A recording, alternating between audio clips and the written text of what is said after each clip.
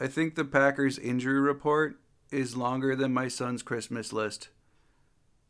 That's bad for everybody.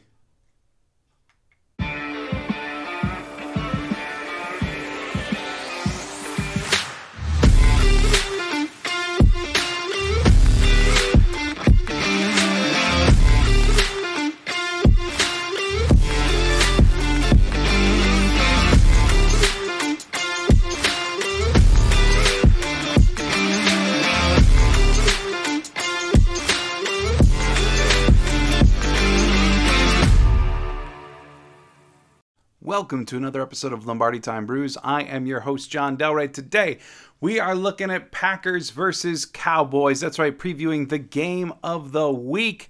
Mike McCarthy's big homecoming to Lambeau Field. Before we dive into that, just a few general announcements, including the injury report for both teams before I get into the full matchup. One, if you're interested in the memorabilia side of things, don't forget there's a big signing in Green Bay tomorrow, being Saturday. Kenny Clark, Josiah DeGuara, and Aaron Jones all doing autographs. Second, on a personal note, thank you for standing by the scheduling changes this week. As I said yesterday, it was a very up and down week for me, just in another area of life, because, I have those. So definitely an up and down week, but glad I was still able to get videos out. Glad I'm still here today. And beyond that, let's dive right into the injury report, and then let's go straight into Packers-Cowboys. So the injury report, this is the questionable, no, not probable anymore, that's not a thing. But this is the questionables, the outs, the doubtfuls for both teams, and holy buckets is the Packers list longer than the Dallas Cowboys. Let's start with the visiting team, the stars on their helmets, the Dallas Cowboys. Both of them the Packers know well. Ezekiel Elliott, he's been listed as questionable. Now, he did get in some limited practices. Jerry Jones said realistically he's going to be good to go. From everything he's seen, he looks fine.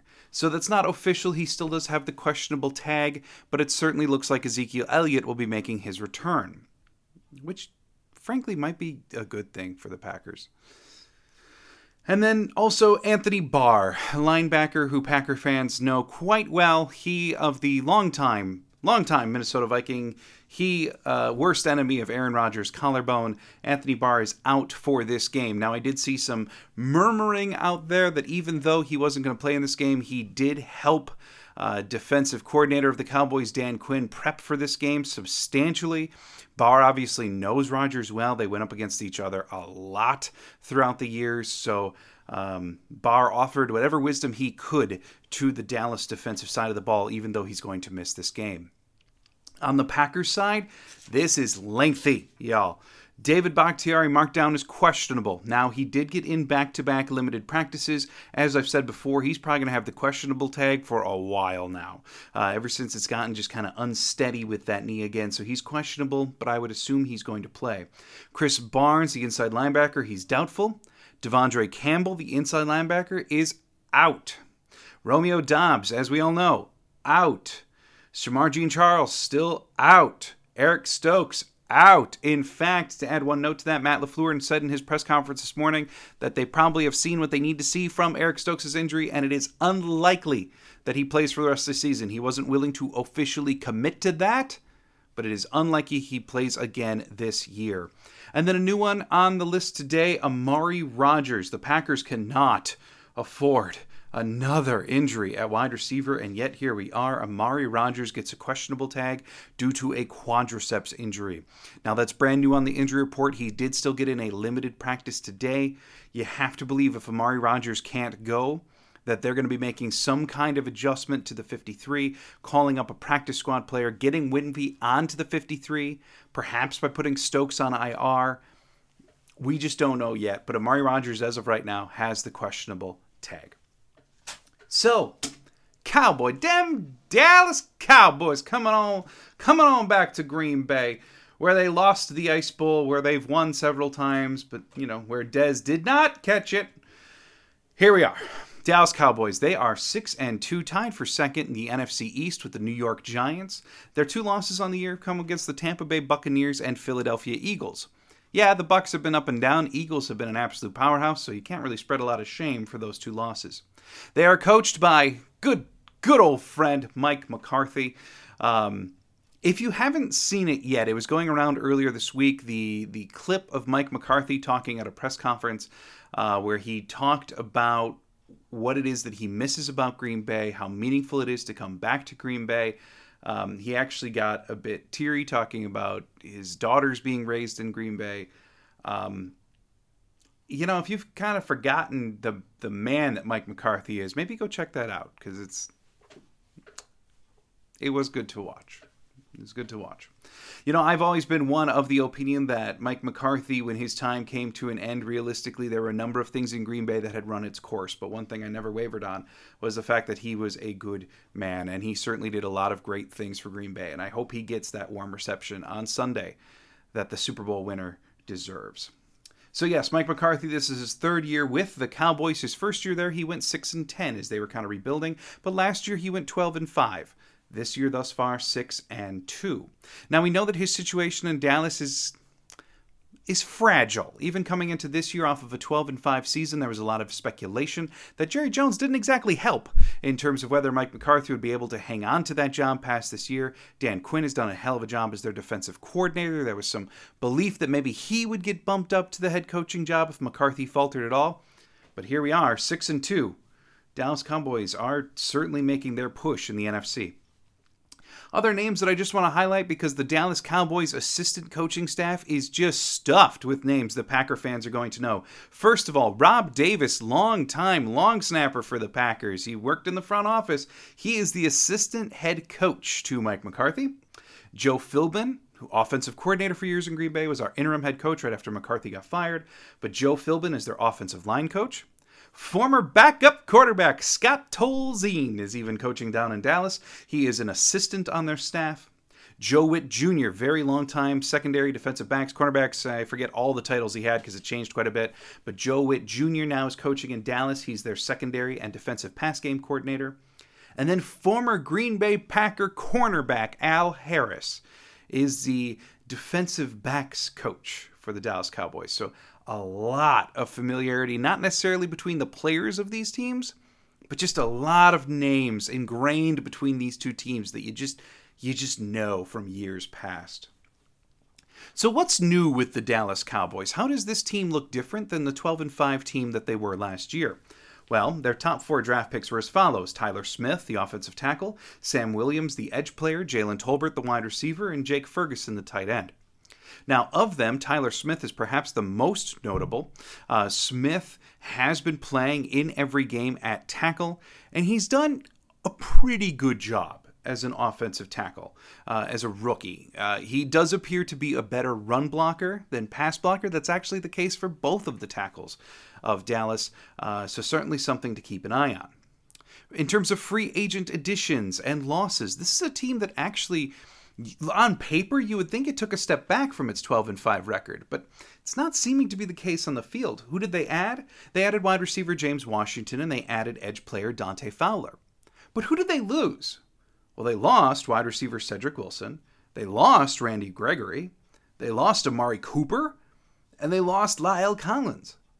I mean, that is some talent that left. Amari Cooper famously got traded to Cleveland for a couple bags of potatoes, something like that, because Lord knows it wasn't much.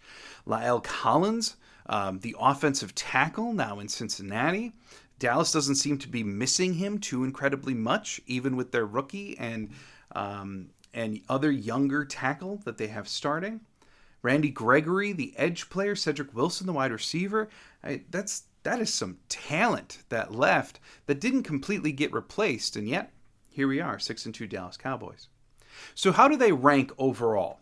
Well, let's cover the defense first. That is truly the shiny object in the room for the Dallas Cowboys. Their defense is legit. I mean, it's good. They're only giving up 16.6 points per game. That's third best in the NFL. In terms of passing, they only give up 178.4 passing yards per game. That's fourth best in the NFL. One of the only teams better than them?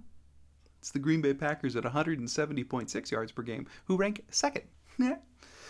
That might be one of the only things that you hear Green Bay ranking better than Dallas in, so I just wanted to point that out. Now, rush defense. This is perhaps where they're vulnerable. Now, this is not a defense that gives up many points. It is not a defense that gives up a lot through the air, but it is a defense that can give up some yardage on the ground. Thus far, they're giving up 135.1 yards on the ground. That is 9th worst in the NFL. If you're wondering where Green Bay ranks, because Green Bay's run defense has been maligned all year, only 3.5 yards more, 138.6 yards per game, which is 7th worst in the NFL. This Dallas defense is very turnover heavy. They force a lot of turnovers. They've got the Diggs, the cornerback. They've got a lot of talent in that secondary with Curse. It's a very turnover-heavy defense.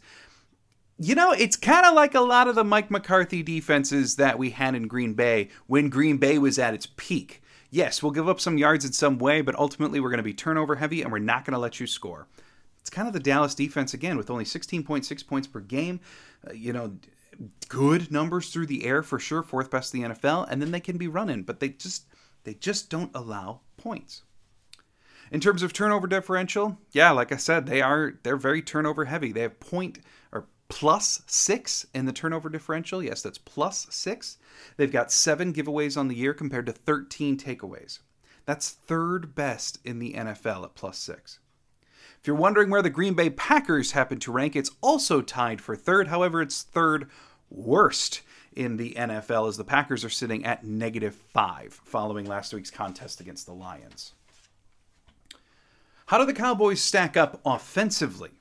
What is it that the Dak Prescott-led offense is doing? Well, it's kind of a middle-of-the-road offense thus far. Now, Dak Prescott did miss a number of games. He was replaced by Cooper Rush, his backup, who Rush's numbers are slightly worse than Dak's have been since he's come back, but there hasn't been this massive escalation in numbers since Dak has returned a couple weeks ago. Overall, they're putting up 22.9 points per game. That's 14th in the NFL, right in the middle of the field. Another face of the game that they're middle of the field happens to be the rushing game. They're averaging 131.5 rushing yards per game. In terms of passing, they're doing 190.6 passing yards per game, which actually puts them in the lower third of the NFL. And again, the numbers are not tremendously better since Dak has returned. But at the same time, you do know just from watching that Dak is a substantially more talented quarterback than Cooper Rush. So it's more of a threat than it's been, even if the numbers aren't completely bearing it out. So, 3-6 Green Bay Packers, who are they're struggling everywhere. Like, let's make no bones about it, right? The rushing game, the running game for the Packers, it has worked well when they've turned to it, but they can't survive on that alone. Aaron Jones is banged up, even if he's not on the injury report anymore. A.J. Dillon has not necessarily been living up to expectations. The offensive line has been this ever-changing revolving door. Even if it's performing well, you can tell it's having an effect on the passing game.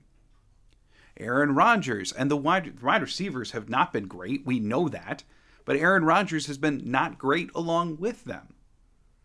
So offensively, they're a mess, right? We know that. Defensively, they already weren't doing well, and now they're injury-riddled. Rashawn Gary out for the year. Eric Stokes probably out for the year. They did just add Jonathan Abram from Vegas.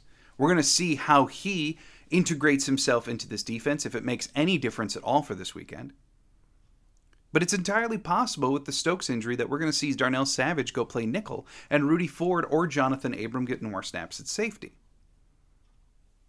Or maybe they just continue to play Keyshawn Nixon in the slot, considering that he's done a pretty good job there whenever they've asked him to do so. We don't know. How is the defense going to replicate the pressure that Rashawn Gary was able to garner by himself? Well, they're probably going to have to scheme in more pressure, which is terrifying, because to scheme in pressure means you're taking people away from something else. Quay Walker, without having Devondre Campbell out there, probably isn't going to be able to be used as a spy or a rusher as much, because it's going to be Quay Walker and Isaiah McDuffie out there with some sprinkling of Eric Wilson, assuming Barnes can't go along with Campbell.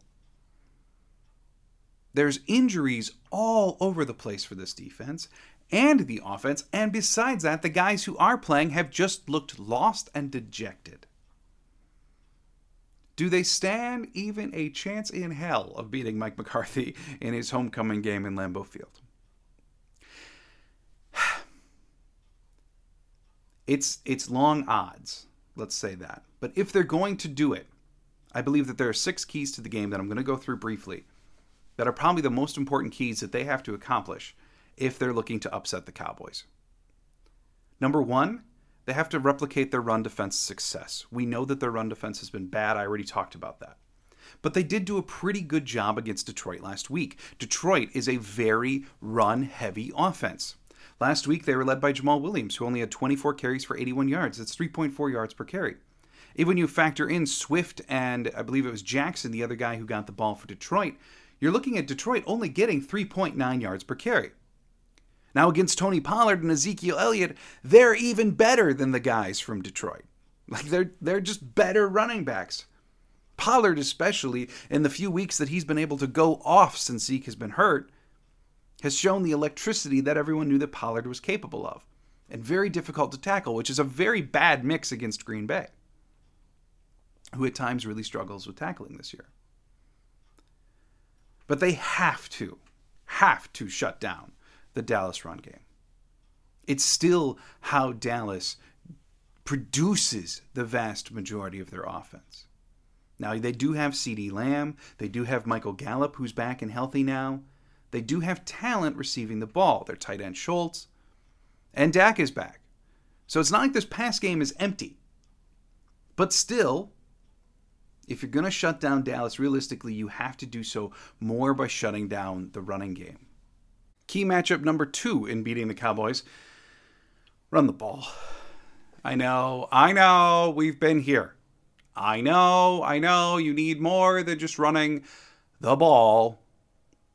But here's the truth. Dallas' secondary is a bunch of ball hawks who are doing very well this year. This game isn't entirely dissimilar to the game that you played against Buffalo. And offensively, realistically, from a certain planning perspective, it should probably be pretty similar, again, to what you did against Buffalo. The Cowboys' defense is most vulnerable against the run. So, you have to run. Aaron Jones is off the injury report. He should be good to go. Kylan Hill is now back.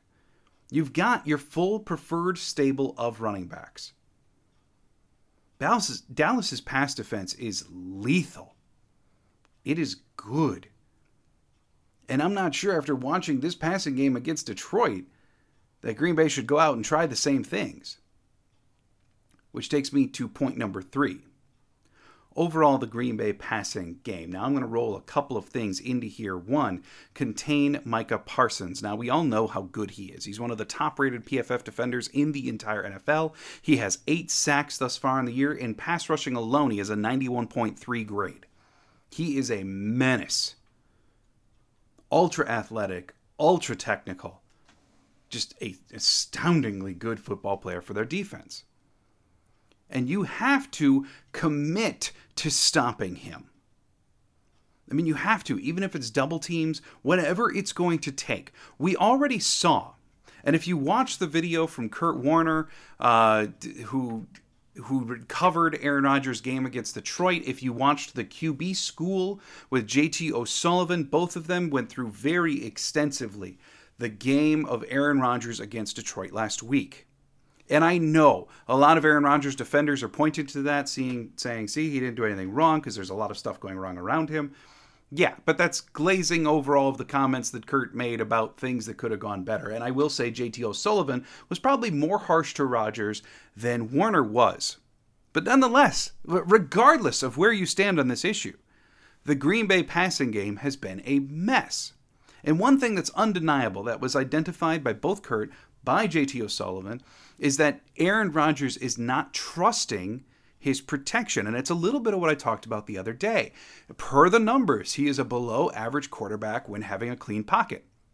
Now, part of the reason for that could be, as identified by JT and Kurt, that he's not trusting the protection even if it's there.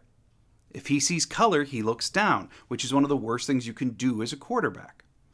And if you allow Micah Parsons, especially with his speed, to get any type of penetration, if Rodgers does that same thing, it's going to spell trouble all game long. So you have to dedicate whatever resources you can, whatever you have, to stopping Micah Parsons and making sure that Aaron Rodgers doesn't look down at the rush that's coming at him. Beyond that, when you do utilize pass plays, I don't care if it's the LaFleur offense with motion and sweeps and whatever. I don't care if it's West Coast with screens. Or pick one and stick with it.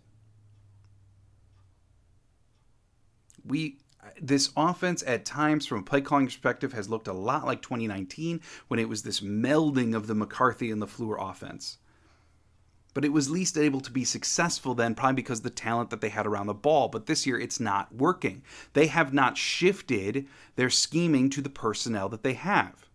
So, if you want to have any chance in this game, it's time. And I don't care which way it is.